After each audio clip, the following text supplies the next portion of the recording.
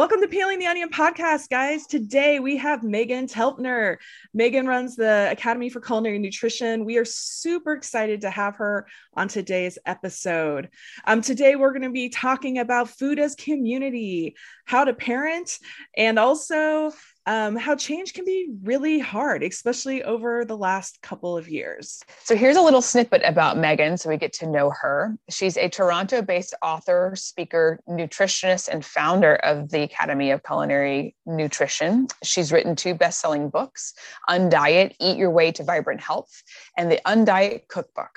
Meghan's success in cultivating a global community of undiet enthusiasts and culinary nutrition experts has garnered her a feature in Forbes and ranked her as one of the top 100 female entrepreneurs in Canada.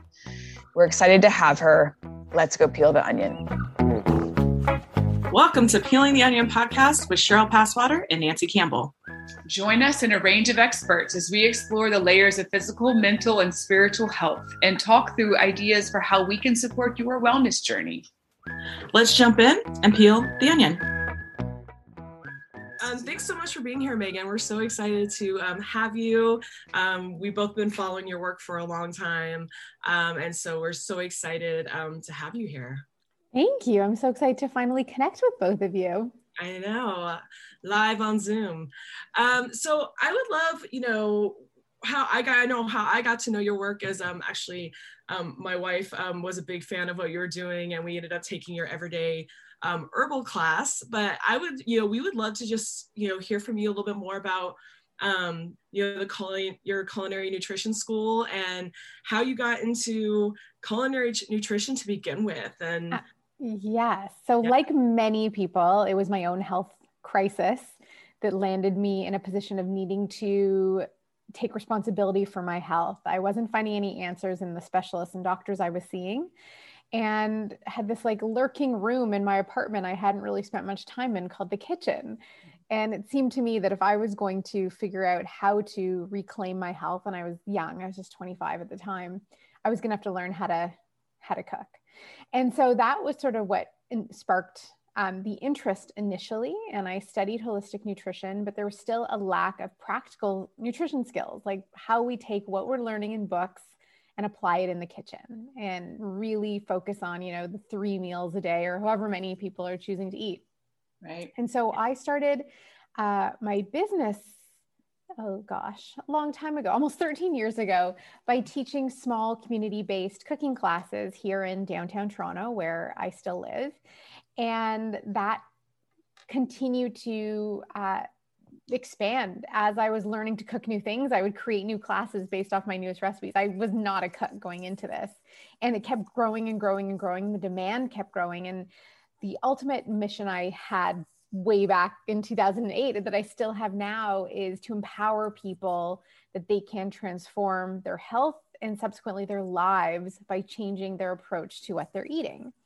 And so it started out as really community-focused cooking classes where we'd a group of people, we'd cook together and sit down at the table and share a meal. And it continues to be that. However, we've since grown and shifted and changed.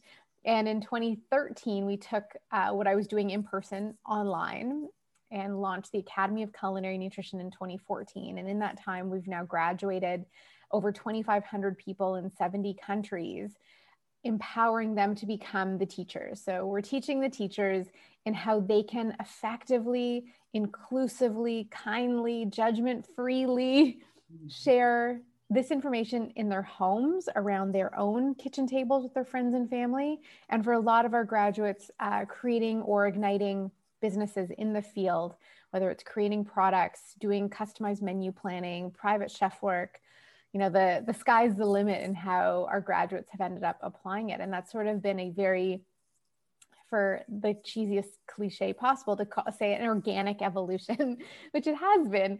And it's just been about teaching this in a way that really makes it fun and really invites people to, take what they want, leave what's not right just yet, and apply it in their lives, which is what's most important of all.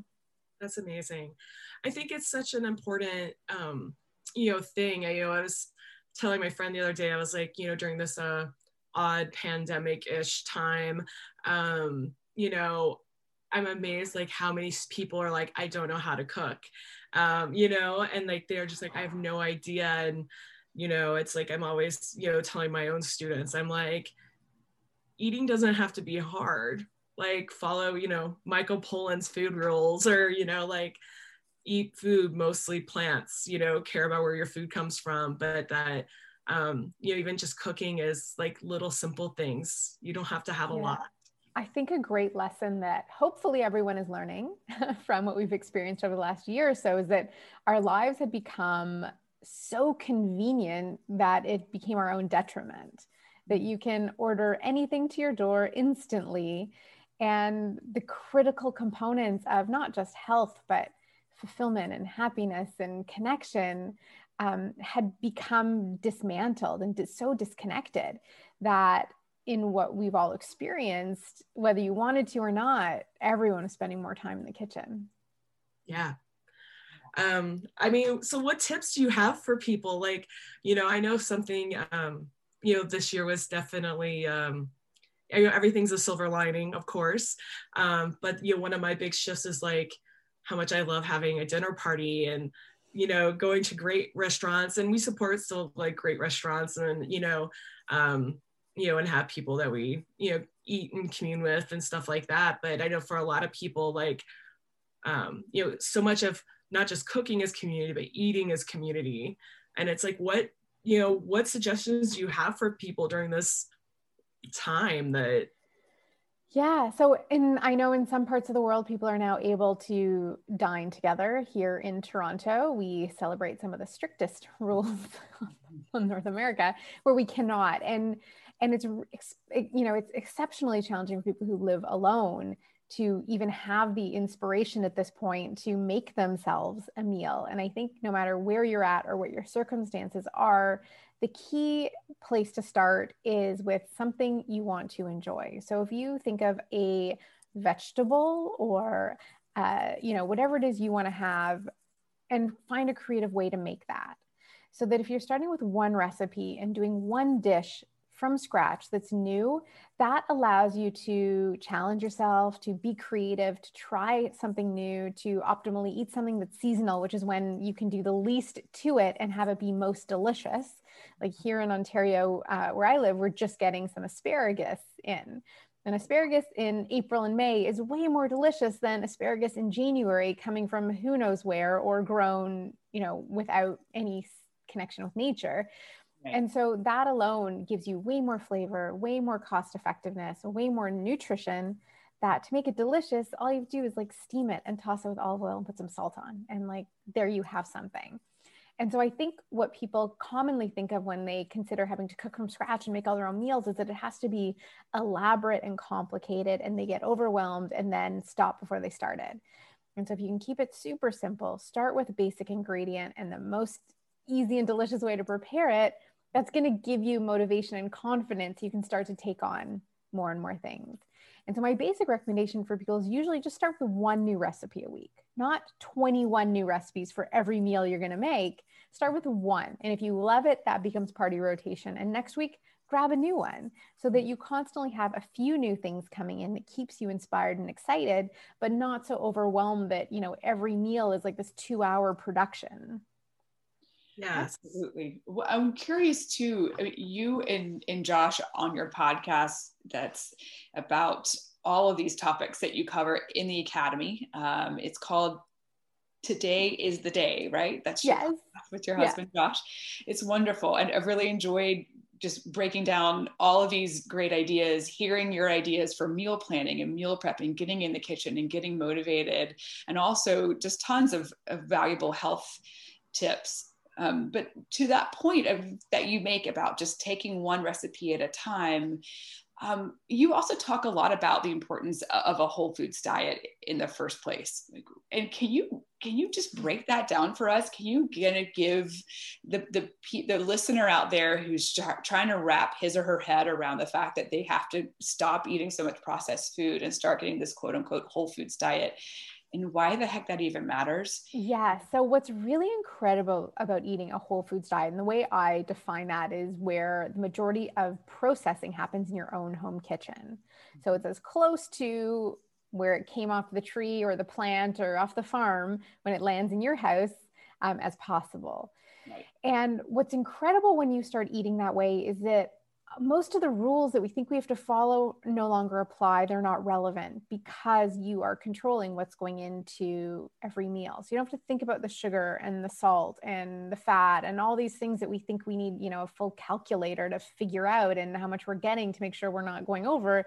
It goes away because it'd be very difficult to add as much processed foods, oxidized fats, processed salt and processed sugar into food that you make from scratch. Because just measuring out, you'd be like, this is not right. So if you can do most of that in your kitchen, you're kind of set. And that's why I don't ever advocate for one type of eating or one dietary philosophy. It's that if you can do the work in your kitchen, a lot of the challenges we're seeing in dietary patterns and eating habits and health challenges resolve themselves with minimal effort. And so I would never say like, stop eating fast food, stop eating processed food, but let's instead look on the silver lining side, the abundant side, and say, let's eat more of this. Let's have more of this available in our house, and the rest falls away. And it's been really interesting because my son, who's almost 4, there's this one snack we'll sometimes buy at the health food store, and then we've just saved the packages and make them from scratch and put them in this package form. So he thinks he's getting like a store-bought snack, but he's come to learn that we don't stock snacks in our house. We stock ingredients to make the snacks. And we always have yummy things around, like muffins or little energy balls, or sometimes these homemade chocolate treats, but he knows that it's something that we make. And because we've made it, when he wants one, I don't have to necessarily limit it in the same way or be as mindful about it, or it's never treated as a reward. And those rules, like we're programming him, it's sort of a bad word for it, but we're teaching him this way pretty early on. And I think this needs to apply to all of us, especially under times of stress. So that's sort of the approach. And if you think about it another way, when a food is harvested off the land and goes to a factory before it comes to you, they're removing all of the living and vital components that are most likely to go rancid or rot. And it's those living vital components that make us living and vital. So if those are being stripped away in the factory and then being replaced by synthetic shelf-stable versions, we are getting a subpar product. Like we are consuming something that is nutrient deficient straight out of the box, which then leads to our own nutritional deficiencies and imbalances, even when we think we're buying all the right things and eating all the right things because the package says so. That's tricky. I think teaching kids at that fundamental level is so critical. And also, though, reprogramming our assumptions about what we're grabbing off the shelf. My husband is the child of baby boomer parents, and baby boomer parents were taught that formula was better, and that all of these easy to grab, from a can to something frozen. It's not all frozen food is bad, certainly, but in comes the TV dinner, right? Yeah. And certainly trying to, once my husband got older and into college and understood all these health consequences of how his parents were feeding him, and they were Italian, it was like, eat, the more you eat, it's fine. It doesn't matter what you're eating, just eat. And so eventually it started to add up. It started to add up for him in terms of his dental health. It shows up in cardiovascular health as an adult. And so I think we have to deprogram ourselves. We are being taught so much messaging around what we're eating. And so I'm thinking about how this messaging gets translated and through the Academy of Culinary Nutrition. How are you teaching culinary nutritionists and your students to sort of help educate their clients and their students once they've graduated? Like, what's the language that you're using in terms of this? You mentioned a gentle and non-judgmental approach to telling people, hey, you're kind of eating the wrong thing. We need to sort of rethink this. Well, we would never say that, even if we're thinking it. So, right. So we always try and, I teach from a place of look at this head of broccoli. Like, what a miracle this head of broccoli is that came from this little tiny seed. And what is the potential in this broccoli? So if broccoli is high in chlorophyll, that's really good for our blood. And it also has something called indole 3 carbinol, which is a cancer preventative phytonutrient. Like, everything we're afraid of out there, we can be protected from with the food that we eat, or partially, or at least preventatively. And so we always try and focus on what we're getting with the choices we make, as opposed to what we might be missing out on or losing by the choices we're making. And if you can approach it from that way, it was interesting. I was speaking with someone the other day, well, maybe a couple months ago, and it was about a job with the company. And she was concerned. She's like, my family's worried that I'm going to start making them, change their eating habits or eat healthier. And I was like, imagine that. Imagine if your exposure to this information inspires people to stop eating or doing the things that increase their risk of degenerative disease. Like, is that something to fear? Is that terrible? And I mean, we're seeing it right now, like with the pandemic and the cracks that have formed. And it's not just about the virus, it's showing the breakdown in resilience and how our habits have increased the risk of complications from something that for most people won't be affected by, but the most vulnerable, it's a real risk and a real fear. And so it just goes to show, what can happen if we each individually take on the responsibility of our health and do what we can, from wherever we're at. It can only be part of a greater solution. And so if we use language like that, suddenly it makes like, well, you're not letting me have a fast food burger anymore. Like, I never said that, but is that really the direction you want to go? And like, if you share with people the how to do better, the why it's worth considering, and you leave it to them to make that decision, you're no longer forcing someone's life into a direction they're not ready for. It's they're making those decisions. And if they can make those decisions, understanding the reasons why, that goes so much further than me being a nutritionist saying, no, that's bad and this is good and eat more of this and that's toxic and that's poison. Like, that's going to create the most resistance of all, and that's not helpful for anyone. It reminds me of one of my favorite quotes, which is animals don't need nutritionists. Yeah. And it's like, if we're really, if we are thinking and living like animals, it's like, I was watching my cat the other day out in the backyard, and she's like, frolicking, running around, but like nibbling on grass and like catching flies, but eating the fly, like they know, but like they know what to do, right? And it's like, if really in theory, I'm like, if we just think about ourselves as animals and Mother Nature, as we have been put on this earth as, it's like, we don't need all these other things, and I think it's really, it's really fascinating. I have this experience right now. My father-in-law has been going through cancer treatment, but he's also been letting me do functional medicine and work on his nutrition. And, he's 78, and like, he's come around to this reality of like, wow, when I'm eating better and I'm drinking more water and I'm thinking through these things, like, I feel so much better. And he's starting to see this breakdown, and he's starting to understand.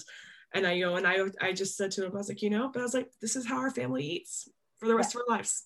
And I was like, and the reality of like, he's starting to see that like, your health is wealth, I went through a similar with my father. When he was 60, he was diagnosed with cancer, and he'd been very resistant to, I'd already been in nutrition school for a few years, or I'd already been in the nutrition field, I should say. And there was one time when I'd made like a quinoa salad at the cottage, or at the family cottage. And he said to me, I feel like you're feeding me this quinoa with contempt. And I'm like, you're right. I made this for you because I hate you. Mm. And we laugh about it now, but it's this idea that, I don't do this work to make anyone feel bad about anything. I'm not chasing someone down the street being like, what are you eating? It's like, if you seek my guidance, I will help inspire you to make the right decisions for who you are, for what's right for you. I have no idea. I don't know what you should be eating. I don't know you. I don't know your life, but it's the laws of Mother Nature. And we know that the more connected you get with the planet, because we are not just like plunked on here as observers of the ecosystem. We're of the ecosystem. We're not the sole living beings on the planet that are poisoned by sunshine, where everything else thrives on it. So it becomes that understanding of the relationship we have with our environment, with our surroundings. And the more in sync you can become with that relationship, the more vitality you'll begin to experience. And of course, that's no guarantee. Like, you know, I walk barefoot in the forest, so I'm never getting sick in my life. You can't say that, but you could say that, well, you know what, I might have a better outcome because of it. Or if something does happen, I might have a quicker recovery. Or, you know, it's an insurance policy. The best kind you can ever invest in is your health today and what that can build for you long term.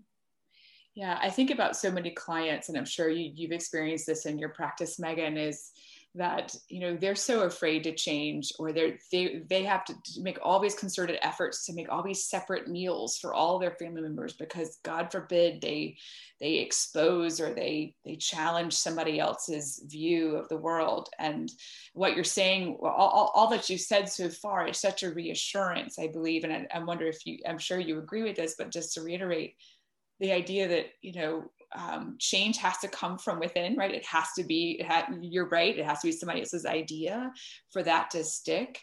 But a lot of times change around that person, it becomes threatening. Absolutely. And I think that, and I see it with my students all the time as they go through the program. And, you know, this September will be our 10th run of it. And so I know the ebbs and flows. Now I can anticipate what will happen. And there's always a few students who experience a resistance from those around them, being that, you know, it's all good when we're all on the same plane, but suddenly someone is moving, and I don't want to say like higher or better, but to a different place that person may not be ready to venture into. And the only way you can ever inspire change is with your own actions and consistency. Yeah. So if you start living well and feeling well, and then it, you know, radiates out your eyes and your skin, and your language starts to change, and your energy and how you move in the world, people notice that. That's a, you know, frequency, without getting too woo-woo. It's a frequency we operate on that changes. And whether someone can, you know, consciously acknowledge that or not, they can feel, and they'll start to say, you know, what are you doing differently? Like, you seem different, you look different. And that, you know, whatever I tell my students is, don't worry about everybody else. You have to be consistent and lead by example, and also only make one meal. If people don't want to eat it, they don't have to eat it. But even in, you know, in our house, you know, way back in 2019, when we used to have people over for meals that didn't necessarily always align with us, I didn't go out and buy them diet soda because I knew that's what they liked. Like, I would only serve people food that I felt good about serving people.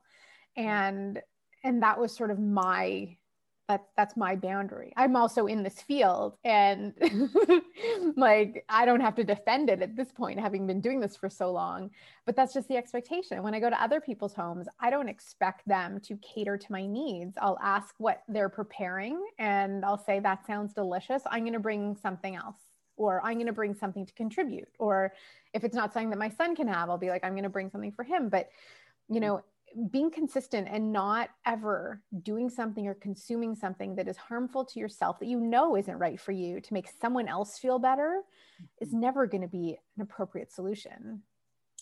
It's true. I was thinking a lot about, as you were talking about the idea of judgment, your father's sense of contempt, you know, the sense that we, you know, with this new information, with making these changes, we can come across as judgmental. Some of that fear there that comes up is judgment.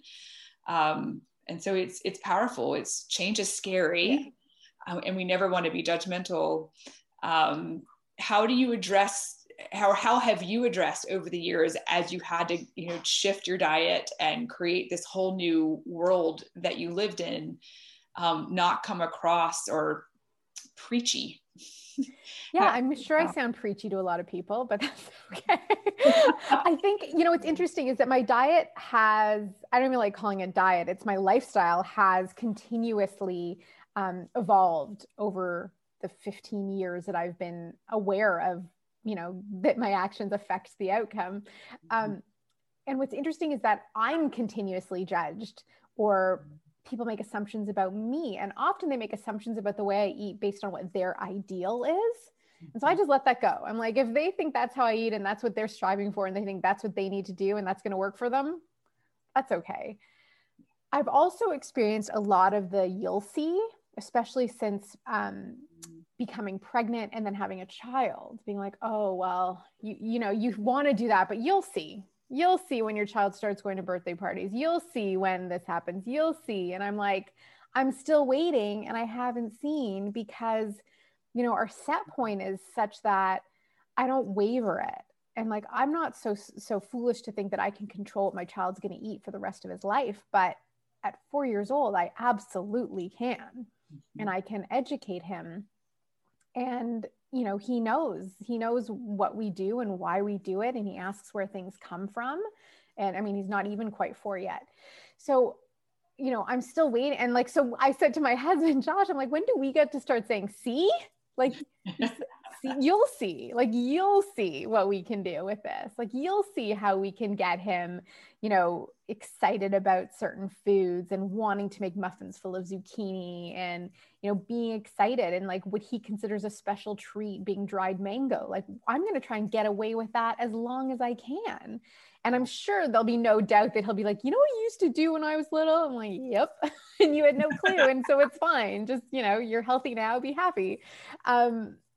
And so, you know, I continuously deal with that. And when you make a choice to live healthfully, again, by one's own definition, by default, you're going against the paradigms of what we're, of convenience of life.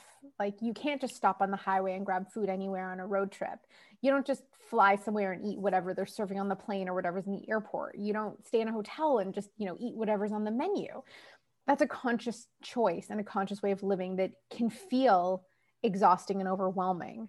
But you also, you know, you recognize where your limits are, what your set point is, what is worth it, what's not worth it, and you find your balance within it. And I don't think anyone should ever have to justify that to anybody. I agree. And I think also, like, with the judgment thing, it's like, you know, I was telling somebody the other day, I was like, you know, I was like, when you realize the change, when you change your food, you've gone on a healing journey, like whatever it is, because like, we all have our own stories, right? And the importance of that story, I was like, you don't want to sit on your hands and be like, I did nothing. No, you want to like scream from the mountaintops, like, yo, this is amazing and it works, right? Yeah. Or this is like, you know, it's like you can, and, you know, I know when I started my healing journey, it was like, I had this, like, I don't know, it was like the clouds had parted, like Jesus, Moses, the sea guy parted, you know, like this moment of like, oh my gosh. And the day like the brain fog lifted and it was like somebody took socks out of my head.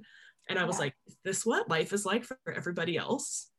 Right. And it's like, you don't want to sit on your hands. You don't want to. I mean, that's how I ended up doing what I'm doing. Cause I'm like, how come no one else knows this? Like, why didn't anyone tell me this? Like, right. Like everyone needs to know this, and it still frustrates me to no end that, you know, I get like the la, la, la, la, la, like covering the ears and singing, and they just don't want it. But it's, you know, the change is hard.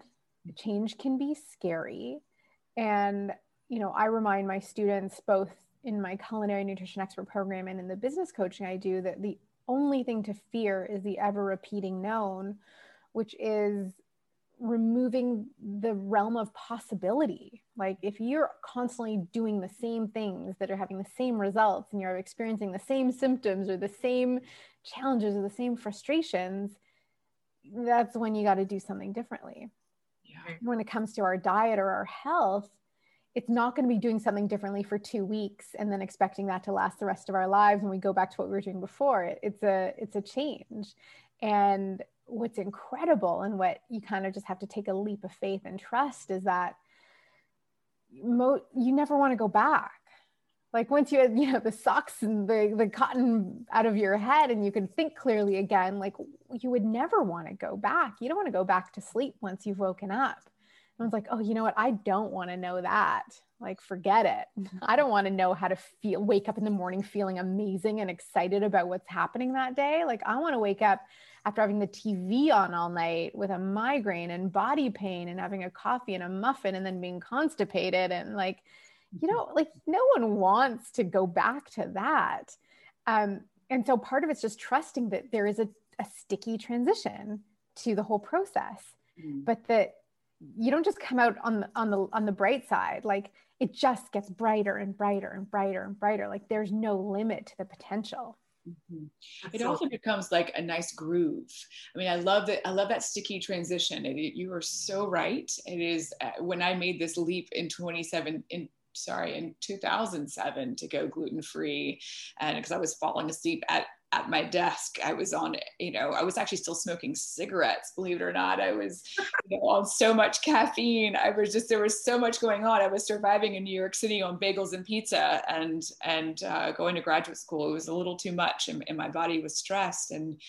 But I feel you that that sticky transition, I feel like they're just like everything. And the way I've described this is like a spiral. Like we're all, if you can imagine it like a cone and traveling up that cone in a spiral fashion, that we're going to keep going in circles and circles. And we might have to come back to the same place we were before, but we're armed with new material and new information. And there might be some more sticky situations that pop up and we're going to have to navigate through those. I'm curious, and this is something that we wanted to pick your brain on as we, transition out of a deep, and I know, I'm sorry, it's not happening in Toronto. Oh, am I? Right. The fact that we are starting to come out of this quarantine phase is that how we talked a lot about, how we eat, or what we've talked about what we eat, but thinking about how we eat and who we eat with. We'd love to kind of pick your brain about that. Why does it matter how we eat? What does that have to do? Like meaning, and I mean how, I don't mean like, with our hands or with a fork or like just putting our face into a bowl. What I'm asking is like how, meaning where, when, and with whom we consume a meal. Yeah. And I think that I think we all know how fundamental community is and connection is, and real life connection that, I'm enjoying speaking with both of you through the screen, but it'd be way better if we were around a table together. Sure. With food, hopefully. Right. So I think that what we're seeing is that, and hopefully what people stay connected with, and for those of us in Ontario, don't forget how powerful and how essential the breaking of bread is with loved ones, and gluten-free or not, like the connection that happens through sitting down and sharing a meal together is one of the most powerful ways to connect. And it's vital for not just our mental health, but our physical health, for the hormones that get released, for the neurotransmitters, for the the simple joy of laughter and learning something new from somebody. Or, I belong to this group that obviously hasn't been meeting the same way. And it, as an introvert, this is my greatest fear, but showing up to dinners once a month with people I'd never met, being, with assigned seating, sitting next to people I had never, like, no clue anything about them.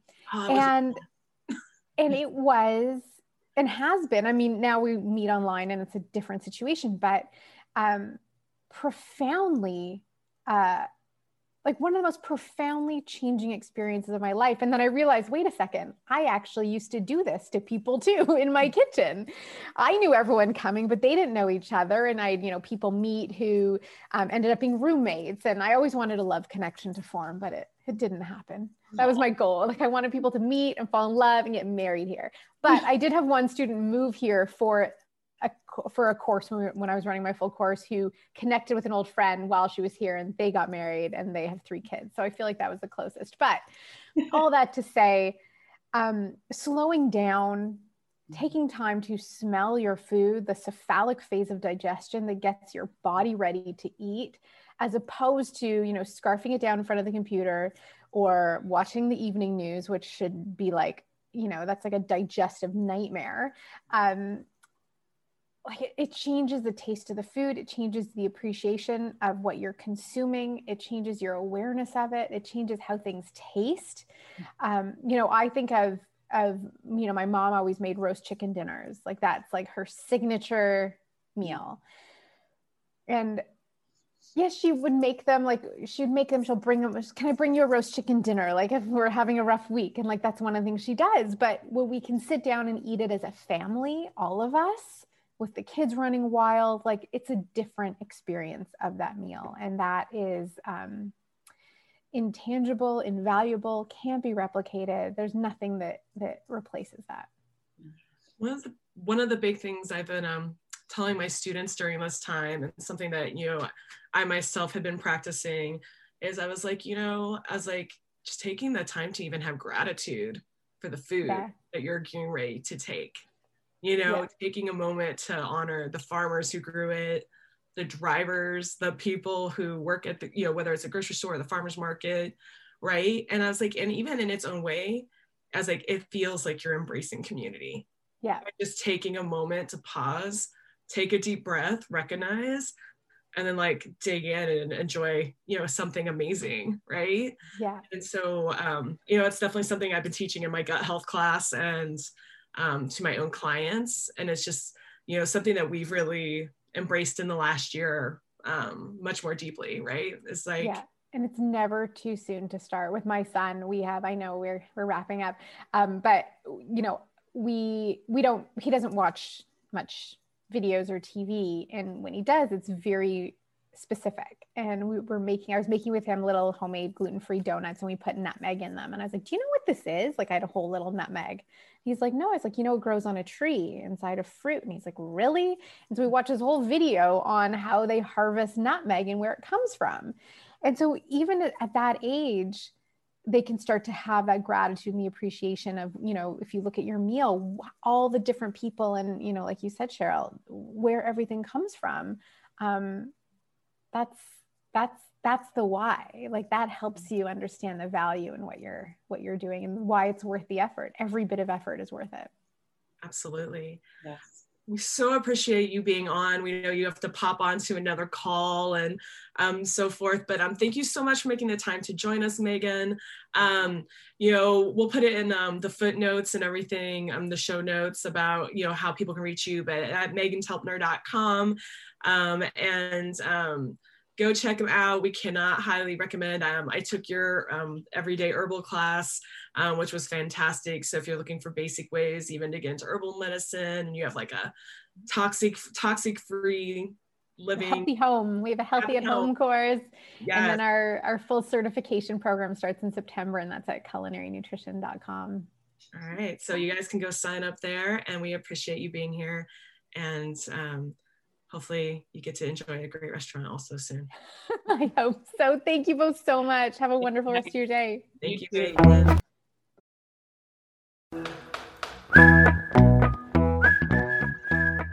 You have just finished another episode of Peeling the Onion podcast. Music is by Greg DiGesù. You can also stay in touch with us over Instagram at Peeling the Onion Podcast and on our website at peelingtheonionpodcast.com. We would love to receive your feedback on Apple Podcasts and YouTube. Keep peeling back the onion.